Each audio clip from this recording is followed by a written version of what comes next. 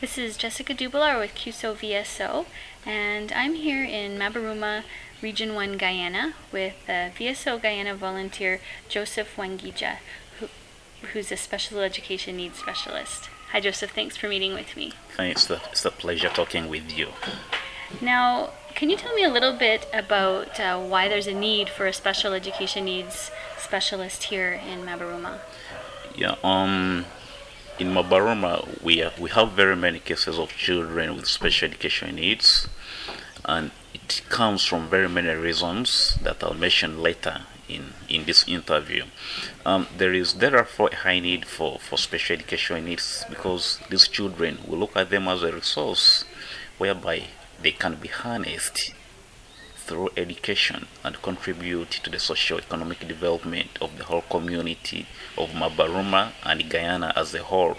So we are trying as VSO QISO to bring them through training into mainstream schools where they can obtain education because they cannot get this kind of education well at home. So we are bringing them in schools, ensure that they get an education and contribute actively in the development of the society. Yeah. So before you started doing your work here, what were the children doing? Were they going to school? Were they learning at home? No, the culture here is very different and funny per se. True, persons with physical challenges tend to be discriminated, but here in Mabaroma is where the vice comes trust. Children or persons with special needs are really discriminated upon, and there is also a high culture of protectionism. You find that homes or families with such children, they tend to hide them in their homes because they fear that by exposing them to the public domain, their family is going to be discriminated. So they hide them, and of course when they hide them, they cannot get access to education. So as VSO, we are moving through sensitization, saying, look, these children, they can get education. So we're having what we call pre-inclusion training. So in this pre-inclusion training, the community is trying to bring these children out, and we are using the assistance of the village leaders like the captain to showers to help us identify these children. And just for people in Canada, what can you explain what a captain and a tushao is in the Guyanese context? Tushao is an Amerindian term which means like a leader, okay. A local leader. Yeah, it's the title given to the local leaders. So similar to a chief in Canada? Yeah, chief, yeah. Okay. Yeah. Great. And so what was their response point? So you come into the communities and you're trying to encourage the inclusion of special needs children in school. How did you approach that, and how did they respond? Oh yeah, it was a challenge because at first they didn't see any sense in what we were saying. Yeah, because of the culture, they had not seen such people going to school, and here's the situation that we are telling them these children can go to school and they can study. It's like telling someone that a chicken can ride a bicycle. You know, it looks so complex. That's how they looked at it. They looked at it to be very hard. So that was a very big challenge, I think, starting from the Department of Education. And I need to thank VSO for what they're doing, because at least they're moving ahead with inclusion. So what happened is that when I reached here, I tried to study the culture of Mabaruma, the socio-economic activities the people are involved in. So by studying them first, it gave me what to do. Now, I started with a few teachers, about 3 teachers. I told them, look, it can be possible, it can be done. Based on what I'd been doing in my country, I showed them the example. So we started with a few. Previously, there was also a volunteer who was working with special education needs. So she was working with about 2 teachers, so I involved them. So we had a total of about 5 teachers. So we started moving in the communities, identifying a core number of children that we started with.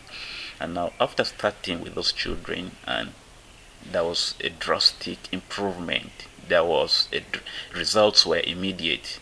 So when parents and other community members started seeing results, they started coming on board. Others started calling me. So that's how the group has been growing.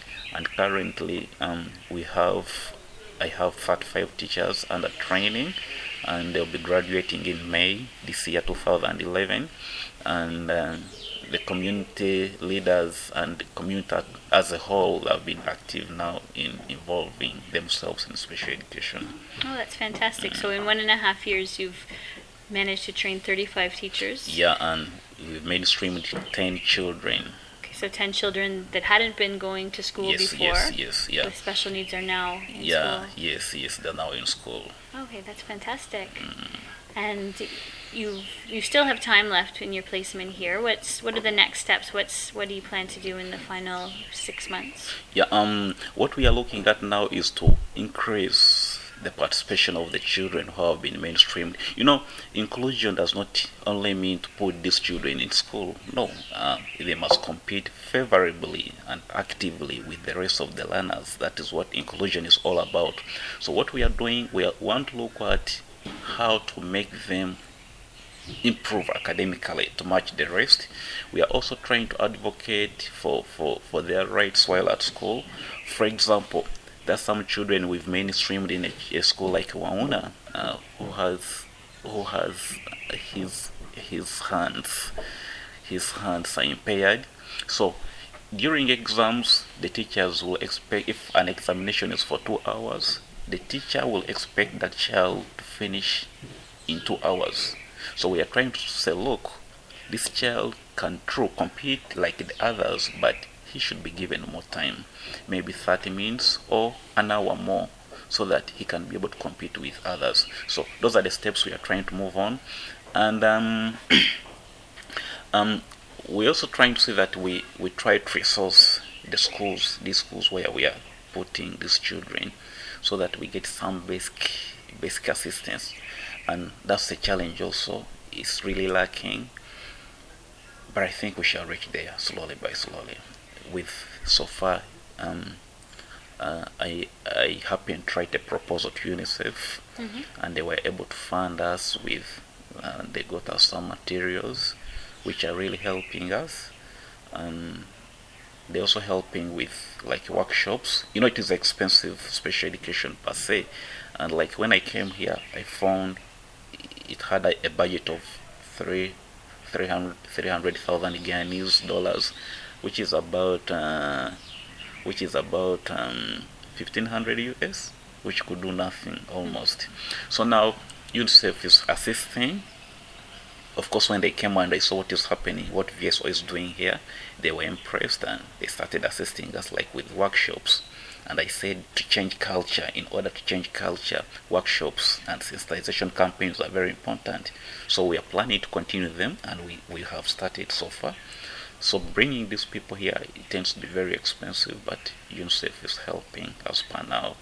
Okay, great. Yeah. Now, you came to Guyana from Uganda. Yes. As you're a volunteer from Africa.